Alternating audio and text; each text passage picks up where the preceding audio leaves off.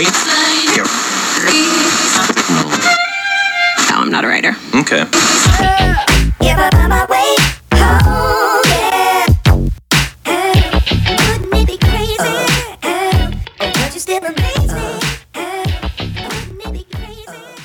Hello, peeps. Welcome back to the show. Welcome to Bold Talk by Joe podcast. Hopefully, everybody's doing great. I had an episode on Gen Z, so now I'm going to have an episode on Millennials. That's right. We're going to have episodes on all these generations. That's what I plan to do because it is a big part of our society and culture, right? That's what this show is about. So today's episode is about Millennials, who we are and what we care about, and how we're changing the world. As a millennial myself, I am excited to explore the topic and share some insights with you. Who are millennials? Well, so first things first, who exactly are millennials? Well, we're generally defined as people who were born between 1981 and 1996, which means we're currently in our mid-20s to mid-40s. Some people also call us the echo boomers or the digital generation since we grew up in the era of the internet and social media, which it is true, but at the same time, when I was born, there wasn't anything really that was social media and internet. We had to dial up, and when I was in high school, right, and that was like a long time ago, and there wasn't, we didn't grow up with any of this stuff. I'm thinking this is more for the 90s kids that were born in the 90s, which social media was there was a little bit more of that, but not in the 80s and early 90s. There wasn't a whole lot of how it is now, right? There was Nintendo, and I mean, we had an Atari. So it was a little bit different and from 1981 to 1996. But of course, being a millennial is more than just set of birth years. We're a diverse group with a wide range of experiences and perspectives. Some of us grew up in affluent families while others struggled with poverty. Some of us went to college while others started working right out of high school, which is so true. Some of us are married with kids while others are single and child-free. What do millennials care about? Despite our diversity, there are some trends and values that many millennials share. For example, we tend to prioritize work-life balance, social justice, and environmental sustainability. We're also more likely to be politically progressive, and we're less likely to be religious or to trust traditional institutions like banks and corporations. One interesting thing about millennials is that we're often criticized for being lazy or entitled. But the truth is, many of us are struggling to make ends meet in a world that is increasingly expensive and unstable, right? We're dealing with things like student loan debt, stagnant wages, and housing market that's out of reach for many of us, especially now, right? Gas prices are through the roof. Houses are, these houses that used to be worth $80,000 10, 15 years ago, now you're paying $400,000 to $500,000 here in Arizona. Obviously, if you're from California, that is chump change.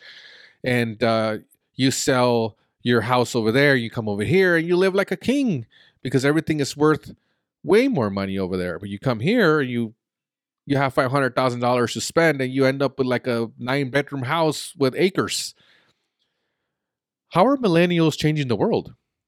Despite these challenges, millennials are already making a big impact on the world. We're starting our own businesses, using social media to amplify our voices, which is what I do and what I'm doing now, and pushing for more progressive policies. We're also leading the charge on issues like climate change and social justice, using our collective power, right, to demand change from those in power. Of course, there are still plenty of challenges ahead. And as we navigate the uncertain waters of the 21st century, we'll need to find new ways to connect with each other, build meaningful careers, and also create more just and sustainable world. But if there's one thing I know about millennials, is that we are up to the task. And this explains, you know, how I am. I am that kind of person. I'm always up to the task. I care about social justice.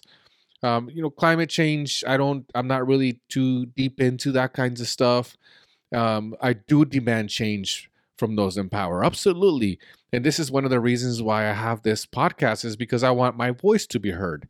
I want people to hear me out. I want you to relate to me without, me. I'm not a movie star. I'm not a professional actor. I'm not an athlete. I'm just a regular person. And the point of this podcast was for me, a regular person, to talk to you so you can hear me, and maybe we can relate about some things, because I'm trying to reach people that think like me, right? Or that can at least listen to my podcast and go, okay, you know what? He might have a point. And there's a lot of struggles in this world. There is a lot of struggles. And yes, have heard millennials, they're super lazy and they're always on their phone. But you know what? That's not just millennials and Gen Z, and it's everywhere. We live in the era of technology. There is nothing you can do about it. Everything is done through the internet. Everything is done through your phone, from reading the newspaper, everything. When I was a kid, I used to read the newspaper, and after my dad was done with it, right? Of course, my dad had to read the newspaper first, and then I would grab it, and I'm like, oh man, what's cool? And I will always go to like the sports section and stuff like that, and that's how I got my news. I didn't even get a phone until 2002. I had a small little pager that I paid $1 a month to get pages from my mother. Call me to this number, right? And I would have to get on the public phone and call my mother. Hey, mom, I'm okay. I'm doing okay. What are you doing? What are you out there so late? Get back home. And I wasn't a small kid at all, but that's all I had. I couldn't afford a phone until one day I ended up getting a better paying job, and I ended up getting my first cell phone, which is a Nokia brick looking thing. And I paid about $20 a month, and it wasn't unlimited, of course. It was you could only make so many phone calls, but text was unlimited, which was really hard to text anybody with that damn thing. And I don't even remember if you could text anybody with that thing. It's been so long. But it was different, right? I didn't grow up with the technology that there is now. These kids now, they have full unlimited. They have social media. They have all that. I didn't even have a Facebook or anything like that, or MySpace or any of that stuff until, man, it was 2008 or 9 or something like that. It was like a long time before I even got into social media. Most of my time I spent listening to the radio, to Coast to Coast show, and listening up on aliens and doctors and experiments, and that was my thing. That was listening to radio, listening to Howard Stern, and all that kinds of stuff. So just because we are considered part of the era of technology, we're really, some of us are really not. We ended up getting technology later on because, yeah, I moved out when I was 18 years of age, and I wanted to start living on my own and explore the world. And it was a hard thing, right? Especially when you don't have money to pay your phone bill or anything like that, and you have to cut it off all the time, and you're month to month, and you're trying to figure this out. It wasn't like it is now, where I could just shoot a text to my mom or anything like that. It was different. It was way completely different. And those phones were so outdated that you couldn't go on the phone and search anything. It was impossible, especially on that kind of phone where you could just type in the little words, or it was impossible. I think the first time I actually texted was, I had an actual phone that was through T-Mobile that was called a Sidekick.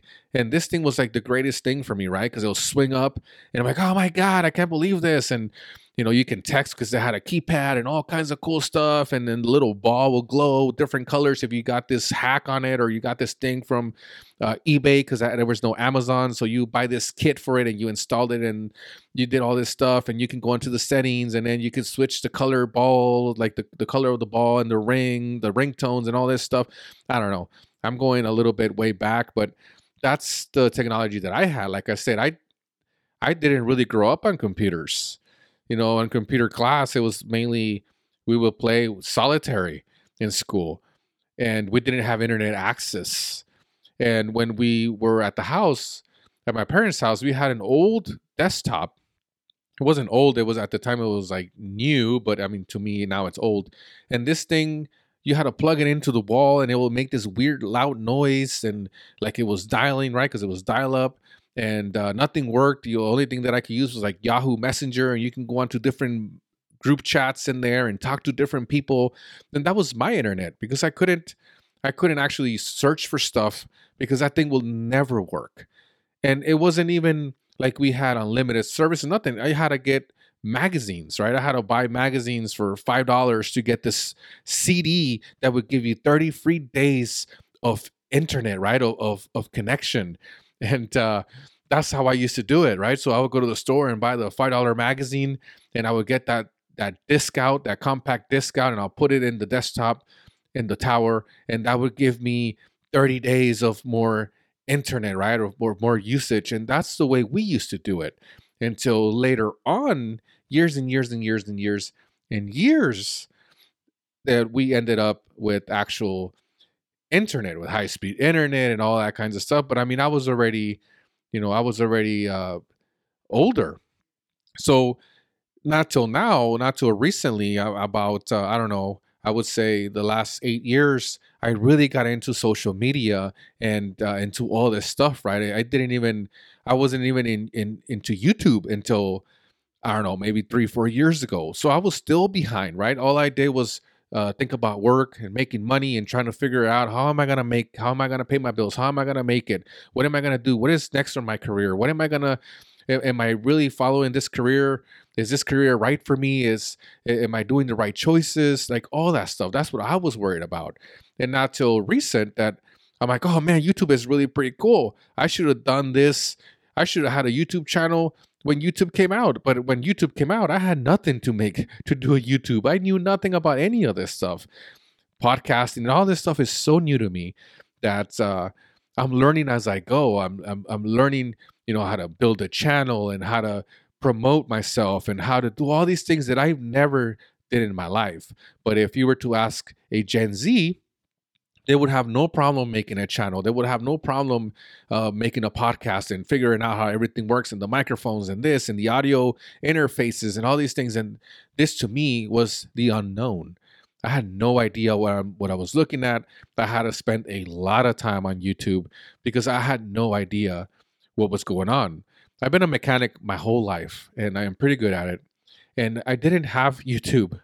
I had to use my process, the way I thought, the way I could diagnose things, the way I could figure things out, following manuals and all that. There wasn't a YouTube thing. Now, if you're a mechanic, now you have the power of YouTube where you can go on there and like, okay, this car has a problem, and you can even Google it and they'll tell you how to fix it. There wasn't any of that when I started my career. I had to think for myself, think outside the box and figure everything out. Trial and error, trying to use my skills that I learned in tech school and apply all that to my life. So, that's a little bit about me, that because I am a millennial, like very, I am at that, in that era, in the early millennial, right? In that era that they consider from those years to from 81 to 86. And I mean, there's a big gap, right? There's a huge gap. My sister is, I believe, from the 90s, and she grew up more on the digital age than I did. And she was more involved into making a website, making a Facebook and all that stuff than I was. It took me a very, very, very long time. But us millennials, we are good. we have really good values, and we have impacted the world, and we have to keep going, right? Because eventually we are going to be in our 60s and 70s if we make it, right? And we're going to have the Gen Z take over, and they're going to be next, right? When it comes to politics and all this stuff. I mean, they're already involved in all this stuff, but as they get older and they get into their 30s and 40s and all that. So this is this is how it goes. This is how time changes. This is how the generations change over the decades, right? And it's very important that we all understand each generation.